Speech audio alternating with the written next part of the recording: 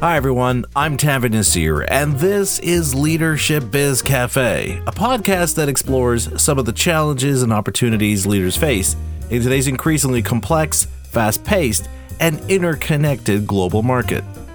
Leadership Biz Cafe is brought to you by Tavid Nasir Leadership, our leadership firm that provides both virtual and in-person leadership keynotes, corporate trainings, and consulting services that will help you to improve the way you lead. To learn more about our services and what some of our clients have had to say about our work, visit our company's website at tavidnasir.com. And while you're there, check out my award-winning internationally acclaimed leadership blog as well. So, you may remember how I pointed out this summer marks the 10th year that I've been doing the Leadership Biz Cafe podcast. Although I didn't plan anything to mark this milestone, it's already been an incredible year, as a few episodes back I got to speak to someone on my list of dream guests I'd love to have my podcast. In that case, I'm referring to none other than Tom Peters. Well, now I get to scratch another name off that list, as I now get to welcome renowned leadership researcher and author Jim Kouzes to my podcast. If you're not familiar with Jim, allow me to share a brief overview of Jim's pedigree. Jim is the Dean's Executive Fellow of Leadership at the Levy School of Business at Santa Clara University. Prior to this, he served as President, CEO, and Chairman of the Tom Peters Company, something I just learned in talking with Jim while prepping for this show, and which goes to also show what a small world this is. Jim has been recognized several times as being one of the top 30 global gurus in leadership.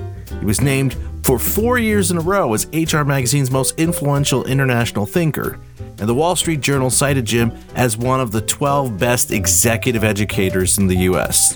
And if that wasn't enough, Jim is also the co-author of over 30 books on leadership, including the international best-selling book, The Leadership Challenge. All of which is to say that I'm a big fan of this man's work. For today's episode, though, I'm going to ask Jim about his latest book, Everyday People, Extraordinary Leadership, and what insights he's gleaned from his research for how those who lead without a title can truly empower others and make a difference through their efforts. Hi, Jim. Welcome to the Leadership Biz Cafe. Hi, Tanvir. Thank you so much. Before we get started, I have to tell you, Jim, what an absolute delight it is to have you on my podcast. We first connected almost a decade ago, and you've been so gracious and supportive. As an example, your co-author, Barry Posner, and you wrote a piece for my leadership blog as part of a month-long event to celebrate the release of my first leadership book. So it's truly a genuine pleasure to finally have this chance to sit down and talk about your research into leadership and how we can improve our craft. Well, it's a pleasure to be talking with you, and I will pass that news on to Barry next when I talk with him. I'll be seeing him shortly. Great. I would really appreciate that, Jim. Yeah, we're still friends after all these years of working together. Well, I'm not surprised at all, judging from the work and how much you both, through your work, have inspired people to not only aim for the best, but to see the best in others. And for our discussion today, I'd love to talk about your latest book, Everyday People, Extraordinary Leadership. And what I love about this book is how right from the start, you point out how this book is meant for those who lead without a formal title or role. It's for those individuals who people naturally look to for insight and guidance on how to achieve their goals and be successful. And it reinforces something I've shared in my keynotes and writings on leadership, and that is that you don't have to wait to get a title to step up and lead others, as you can still be that lens that sharpens the collective focus of why we do what we do, how we can create genuine value, and find meaning in what we do. So through your research, you've come up with what you call the 5 practices of exemplary leadership. Before we get into these 5 practices, Jim, I was wondering if you could share what your research revealed that helped you establish these 5 practices as being the key to extraordinary leadership. Andrew, I'd be delighted. And thanks again for the opportunity to share this. Let me tell you the backstory. I don't often go this far back in history, but since you have recently talked with my colleague, Tom Peters, I thought I'd give you a little bit more background. in 1981, I joined Santa Clara University and met my co-author, Barry Posner, there. And I was the director of the Executive Development Center. And Barry was one of the key faculty working with graduates of Santa Clara University who were coming back for a refresher, or executives in the local Silicon Valley community, which was mostly the community we served at the time. And we found that we had a common interest in values and culture. And we were doing a series on corporate culture. It was a very popular topic at the time and a very relevant topic at the time. And one of the people that we asked to come and speak was Tom Peters. Tom, before In Search of Excellence was published, came to speak at Santa Clara. And he was very, very well received. So we scheduled him again before his fee went through the roof. And we got him to come back again. And Barry and I were going to do day 2 after Tom did day 1 of a 2-day seminar on corporate culture. And Tom was going to speak on excellent companies, which was the theme of In Search of Excellence. So Barry and I decided we'd speak on excellent managers. Now, we didn't have a book and we hadn't done the research yet, but we had this notion that there were a lot more leaders in the world other than the CEOs of excellent companies. And while we were in sync with Tom's major message, when it came to leadership, we wanted to broaden the conversation to include at least middle level and frontline managers inside organizations. And as you know, at the time, back in the 80s, most of the books people were reading on leadership were based on the writings of CEOs, or were about CEOs or senior executives or political figures or famous people. So we decided that we would focus in our conversation on excellent managers. That was the topic at the time. And we asked the participants if they would please write a story before they came to this one day, the second day that Barry and I did, about their personal best leadership experiences. That was the very first time that we did that. And what we discovered when these about 60 middle level, director level, and some CEOs from the local companies that we were serving, from financial sector, from social services, from governmental agencies, healthcare, and so on, and high tech in particular, they wrote stories about themselves when they were at their very best as leaders. And we had people break into groups. They came back and they wrote their findings from their conversations with each other in small groups about their personal best leadership experiences. They summarized the 5 to 7 key messages that emerged from kind of the common themes that came out during that conversation. Posted them on the hall in Kenna Hall at Santa Clara University. And as we did a gallery walk down the hallway looking at different groups' feedback, there were about 10 or so different groups that were discussing this. We noticed that there were some messages that appeared on all or most of the 10 report outs from these groups. That was our aha moment, Tanvir. That was the moment we said, gee, there must be something here that's in common about when leaders are at their personal best. So we took that methodology, and that methodology became the way in which we explored this further. And initially there were, I think, 7 practices. And then when we started doing some more empirical testing, we found that when you did a factor analysis, there were about 5.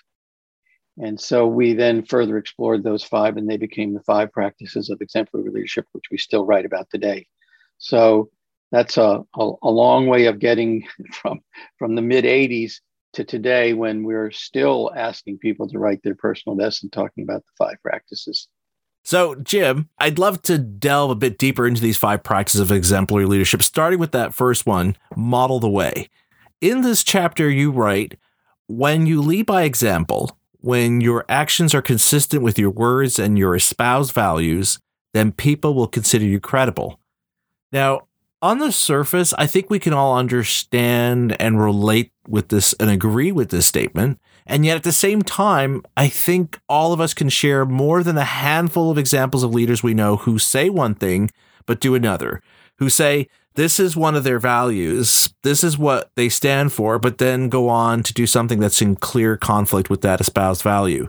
So how do we avoid this and lose any credibility we might have earned, especially if we're talking about people who aren't leaders because others chose to follow them and not because they're obligated to because of the title we have?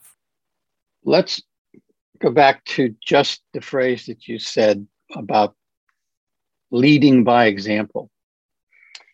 When we asked people and connected that with credibility in the quote you read, another thing we found in our research was we asked constituents, those who were direct reports or those who were constituents in other ways, peers that worked with a leader or clients or customers, what it was that they looked for in a leader, someone whose direction they would willingly follow. What they told us was that the first attribute of a leader was honesty. That was the first thing they looked for in a leader, someone whose direction they would willingly follow. And Tanvir, over the past 35 plus years, we've been administering this survey, which we call Characteristics of an Admired Leader. We have found that the number one attribute remains, even just last week when I looked at some new data for the last year, is honesty. People want a leader who is honest. The second attribute that also has maintained its consistency that people look for is competence. That is, they look for a leader who can get things done. So we want someone we can trust, someone who we believe is telling us the truth, and someone who is able to execute. And therein lies one of the reasons why it's challenging for people to set the example. And one of the solutions to making sure that you can set an example. But the bottom line is credibility is the foundation of leadership. And what if you ask people, what is credibility behaviorally? What they'll tell you is that it is do what you say you will do. DWYSYWD, DWYSYWD for short. And so there are two key components to this. One is that you have to have something to say. You have to have a set of values and beliefs that you are basing your actions on, and then you act accordingly. So someone who doesn't have a clear set of values and beliefs would have a difficult time being credible in the sense that they're all over the map if they just act without any people knowing, well, why are you doing what you're doing? Why is cooperation or collaboration or teamwork important to you? You know, you'll keep talking about team, but you know, we didn't know that was important to you. I thought we were a competitive organization. We're supposed to compete. You'll have to help me out with that. So being clear about your values and beliefs is essential to being credible. And of course, you have to follow through, putting it into practice. And going back to that data on what we look for in admiring a leader, if you don't have the skills or abilities to follow through, you may be really wanting to set a good example, but you're failing to be consistent because you don't have the skills and ability. Let me just give you one example. Let's say you're a team that believes in quality, and that's a shared value of everyone. We want to produce quality service, quality product. And so you demand quality from people in the organization, but you have not trained anyone in TQC. You haven't given anyone the skills and abilities to follow through on that commitment you're making to yourself and to your customers. And so competence is a key reason why we do or do not demonstrate the values that we espouse. That's just one illustration. You know, what's interesting is I was listening to you describe this idea of credibility and how it ties into this practice of model the way. It sets up really well the second practice of aspire a shared vision, because we're looking at here now is, okay, so we understand what you represent, what you're about, what matters to you, and we see you have the competencies to fulfill that idea, but now it's kind of like, what is it that you're really after, and why would I want to be a part of it? What is it that we're hoping to achieve that's connected to what it is that you stand for and what you show a competency towards creating? So I think it's a great place for us to delve into this second practice, Inspire Shared Vision. And I really like how you describe the way we should be thinking of vision, that visions are about hope, dreams, and aspirations. They're declarations of a strong desire to achieve something ambitious. They're expressions of optimism.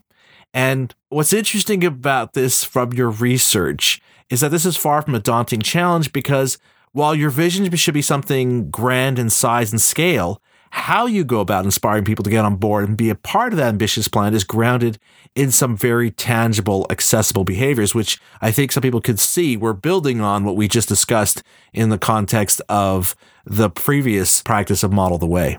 Yeah, well, you point out something that is a strong connection between both Model the Way and Inspire Shared Vision, and that is the word shared. Leaders often think that if I'm clear about my values and my vision, then I can, in a sense, impose them on you, then that you will be willing to follow me because I'm very clear about my values and very clear about the vision of the future that I want. The problem is it might not be shared by your constituents, or enough of your constituents that they want to willingly follow you. And so I think that's a key element that's often missed by leaders.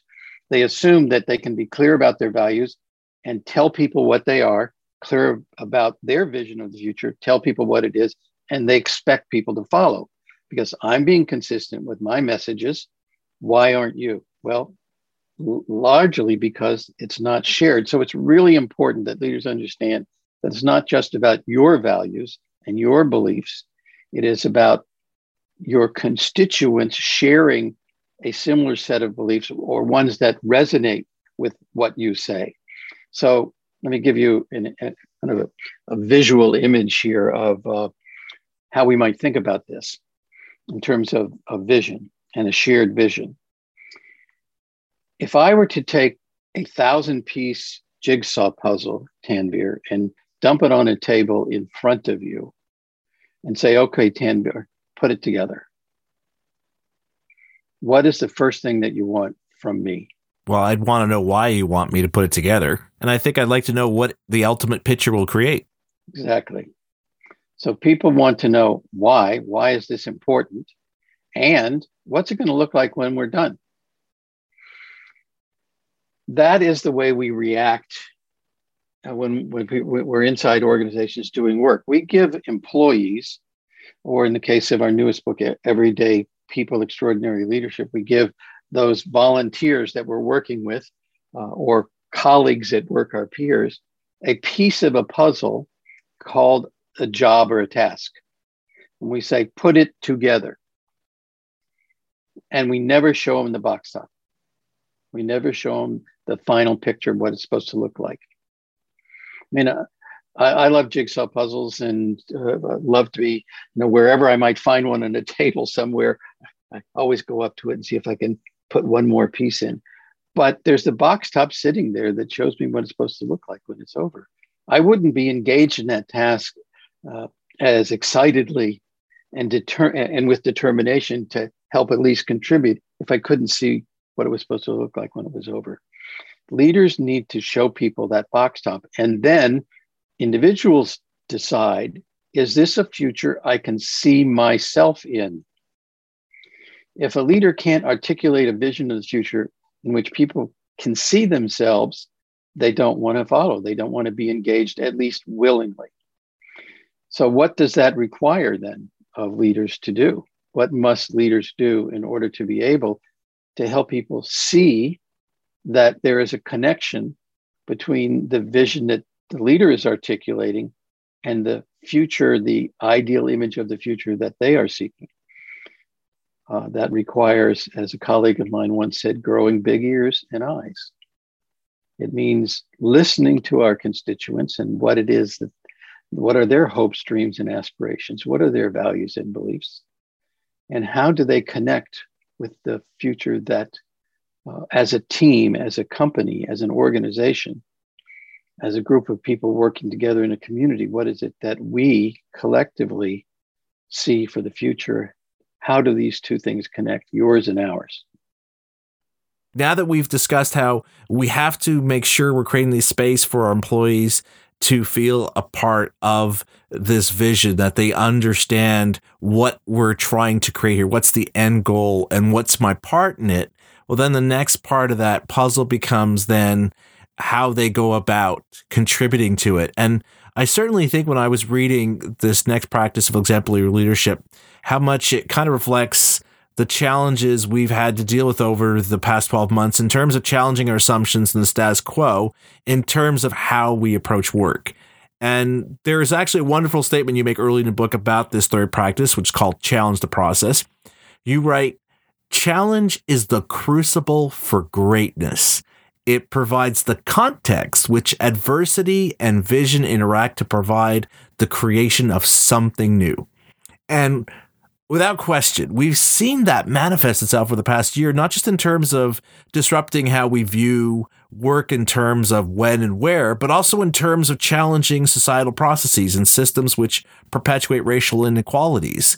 So in terms of this practice, though, I'd like to focus on the ideas you write around experimentation and taking risks. Again, looking back on the past 12 months, all of us were experimenting and trying to figure out not just how to get our work done, but how to move forward with our goals. And we've seen many advances and improvements being made because we had to experiment and take risks to not just wait out the storm, but to keep pressing ahead with what we want to achieve.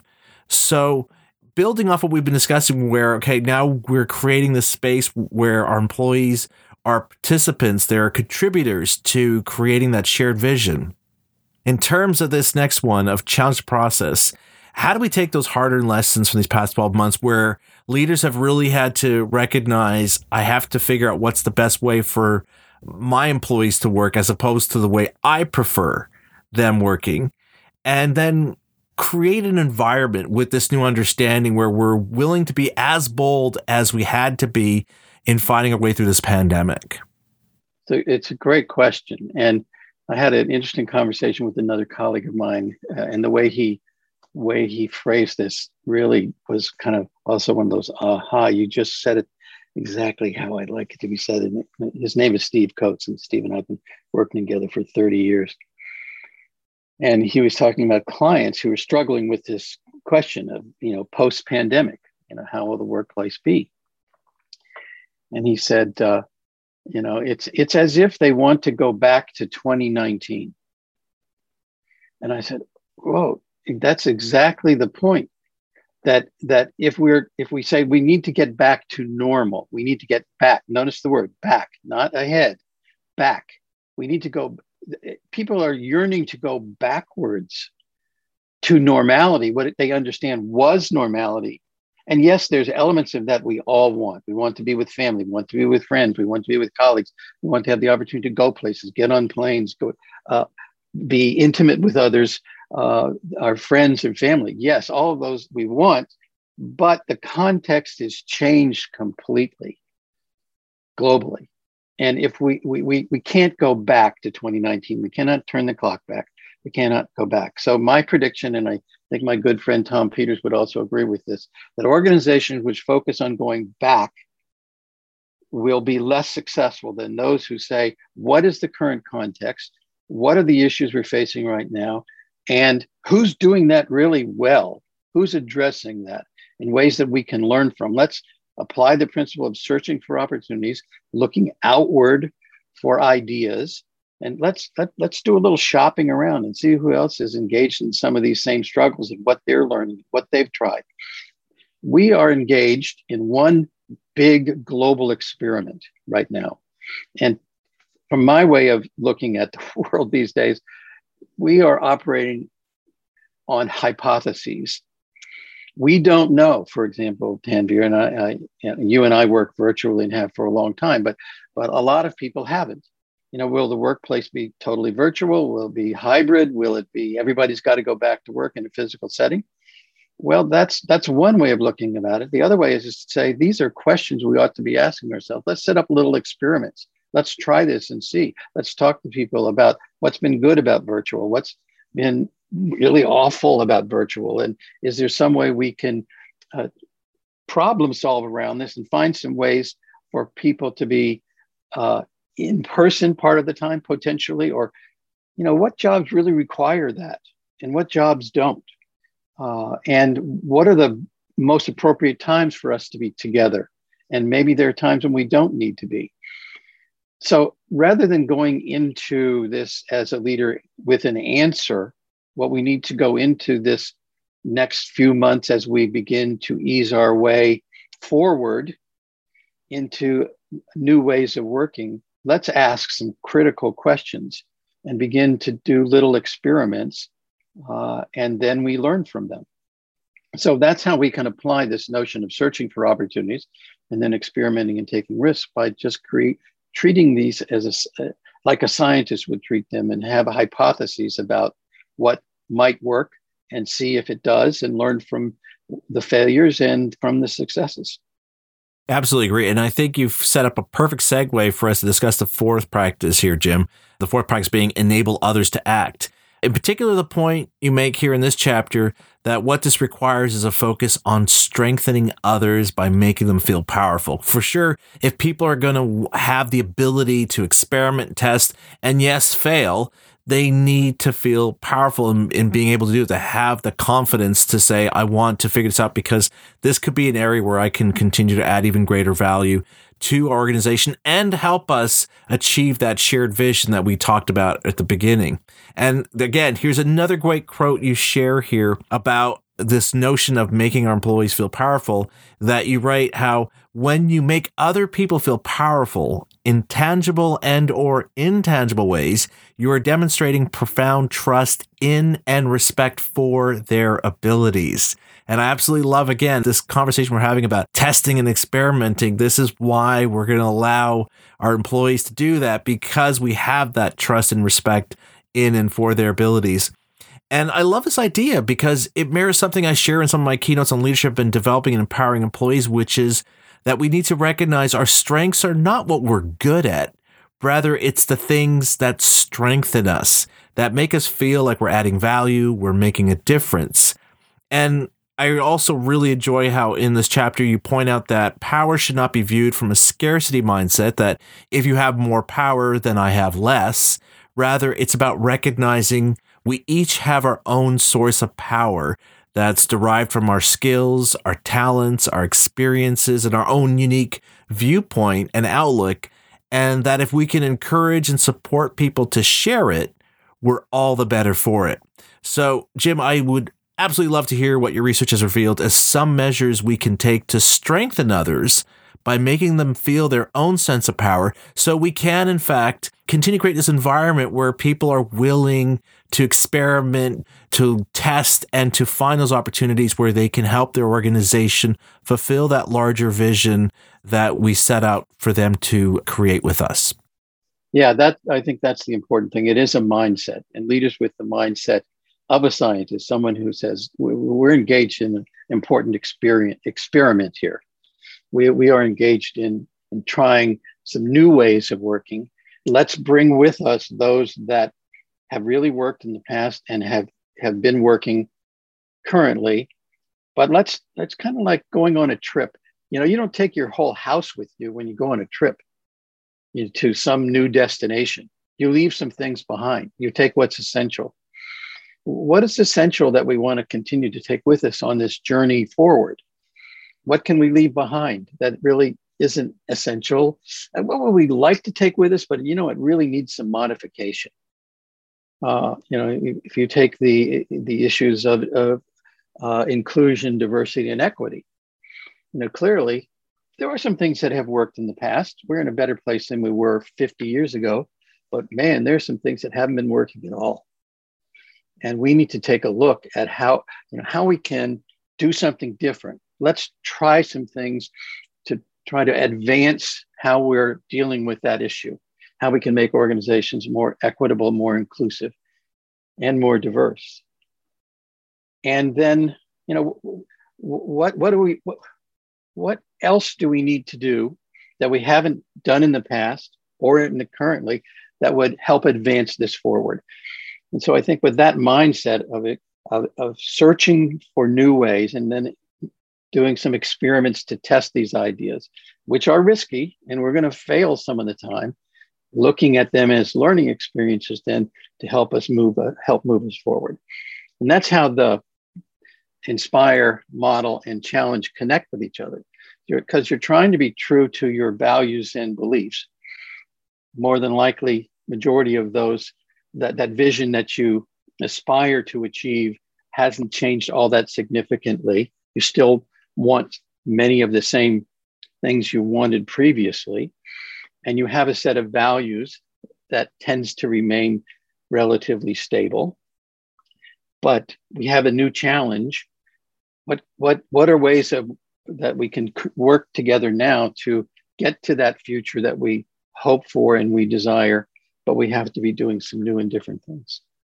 Jim, I love how our discussion has been setting up the fifth and final practice of exemplary leadership and courage to heart as almost a punchline to our conversation, because I think it's becoming clear in discussing these four other practices how leadership really is about nurturing relationships with those who choose to follow you, because they see your focus is on helping everyone to succeed. And again, there's some parallels between your work and mine. As for this practice, you talk about the importance of fostering a spirit of community.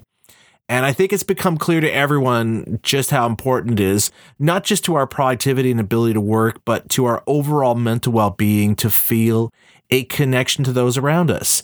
In fact, I strongly believe that one of the reasons we've seen over the last few years this rise in hate crimes and acrimony directed towards members of the Black, Indigenous, Jewish, Muslim, and more recently the Asian communities is because of perceived lack of relatedness brought forth by emphasizing a sense of otherness instead of embracing the kaleidoscope of our collective humanity. And of course, with a growing acceptance of shifting towards a hybrid work environment where you'll have some employees working at times from home and other times in the office, while others opt to work exclusively from home and maybe not only coming to the office for the occasional in-person team meetings, the natural question that's going to come up, and it had come up prior to the pandemic when faced with remote working, is how do we ensure we're creating the spirit of community? What measures, Jim, should we employ looking ahead to make sure we're creating the spirit of community, not just for those in the office, but also for those who will be working from home as well? There's a lot there, isn't there? Yes, there is. It is. I think we've realized globally, and I live in California, in the United States, that our individual countries may not be as united, and certainly globally we are not. There is not a sense of community. I was a Peace Corps volunteer. That's how I started down this path where I am today. And when I was growing up, we had people live in our home for up to a year as exchange students who were from many different backgrounds, Muslim, Buddhist, Christian, different faiths, Hindu, and different ethnic groups, different nationalities. And I just feel very fortunate, Tanvir, that during my life, I had the opportunity to be raised by parents who showed an appreciation for many different cultures and many different points of view. Not that we always agreed with each other. We'd have some very, very heated conversations over the dinner table. But yet at the end of the day, we'd all go to sleep knowing that we loved each other, even though we weren't direct family. And so it's that kind of experience that I had that makes me sad to see that we have lost our way a bit, I think. And we are we're not hearing the language from our leaders that would want us to see the common humanity in all of us. Let me tell you a little experiment, I think, that may answer part of your question, and one way in which leaders can promote this sense of community and sense of commonality and spirit. that you're talking about. There's been a number of research experiments done using the prisoner's dilemma. I'm sure you're familiar with that game. It's a game that's used in a lot of experiments on negotiation and cooperation. And a couple of experimenters decided that they would do something different with this. They would look at the effect of language and how they framed the task on people playing this game. Now, for those unfamiliar with Prisoner's Dilemma is a game in which you either cooperate or don't cooperate. And there are consequences for cooperating and not cooperating. And what they found was that if they changed the name of the game, people would behave differently. They called it not the prisoner's dilemma. They called it, they divided the group in half, randomly assigned participants to the Wall Street game or the community game. Wall Street game, community game. Played the same game. And what the researchers were looking at was not sort of the end result of the who won, but how many people made cooperative moves and what percentage made competitive moves. Guess which group made more cooperative moves? Wild guess, the community one. Yeah. 70%, about 75% of initial moves and subsequent moves among those who played the community game were cooperative. 30% among those who were playing the Wall Street game made initial cooperative moves. And after that, it pretty much went down to all non-cooperative moves. So think about that for a minute. Let's just pause and think about that. It had nothing to do with the rules of the game. Nothing. It was the same game they were all playing. What was different was the community game. My advice to leaders, if you want to create a spirit of community, is to watch your language. Pay attention to the words you're using. You may not think they make much difference, but they do. You may think that calling it the China virus has no impact whatsoever, and that you're being completely accurate in your description. You are not being completely understanding, if you're doing that, of your community and your constituents and the impact it might have on them. What language do we need to use to create a spirit of community that's different than the language we're using right now?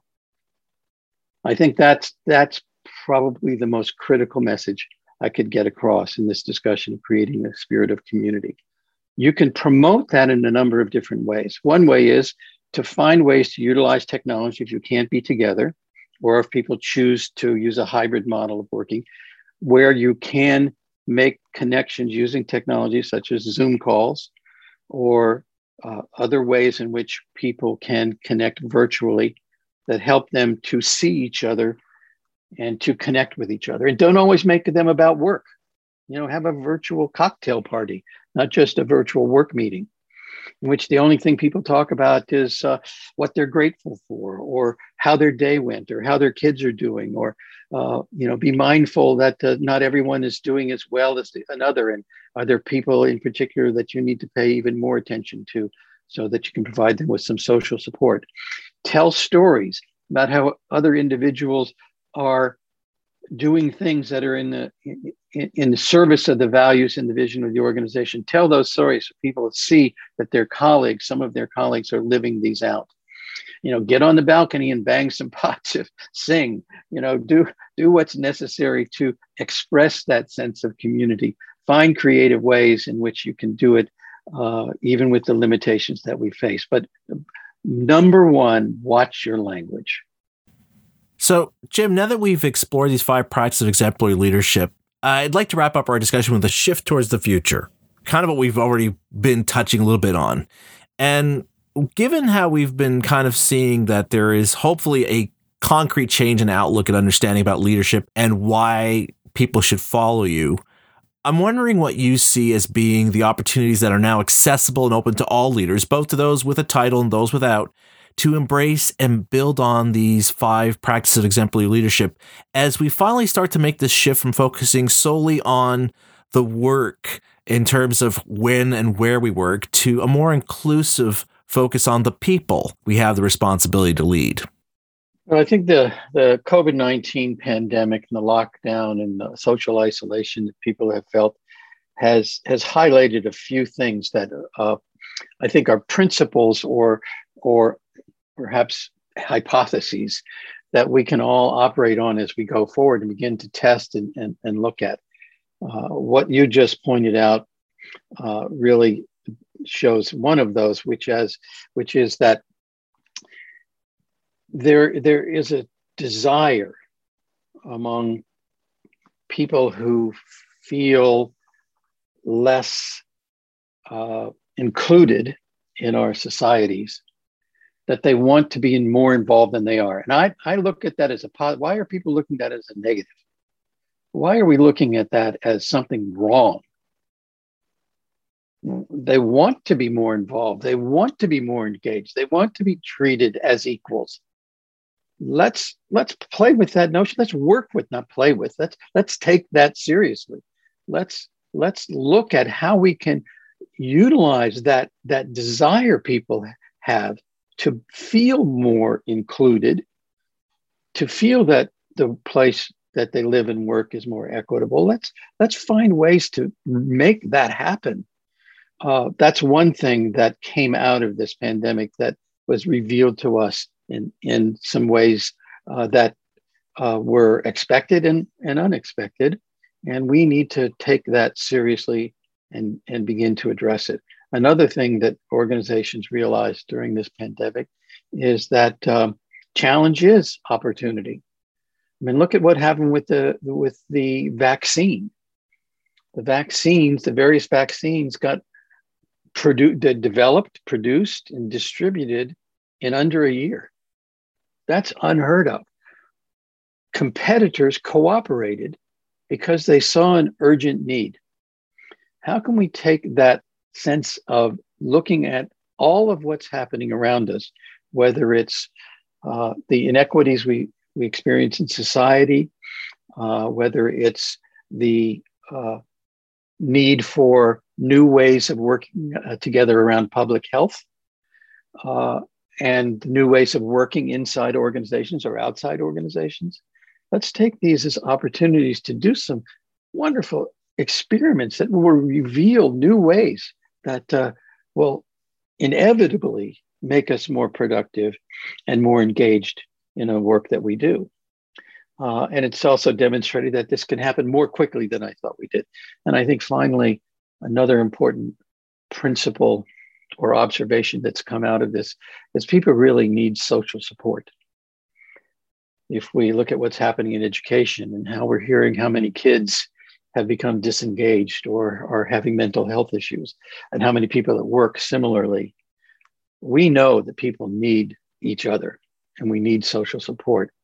Given the limitations right now that we're facing with the workplace and some people preferring not to return, some people needing to return, but being concerned about it, and some people who are eager to get out there and work together, regardless of how it is that we work together. How can we use whatever technologies we have in order to help people feel more supported by other people and by their leaders?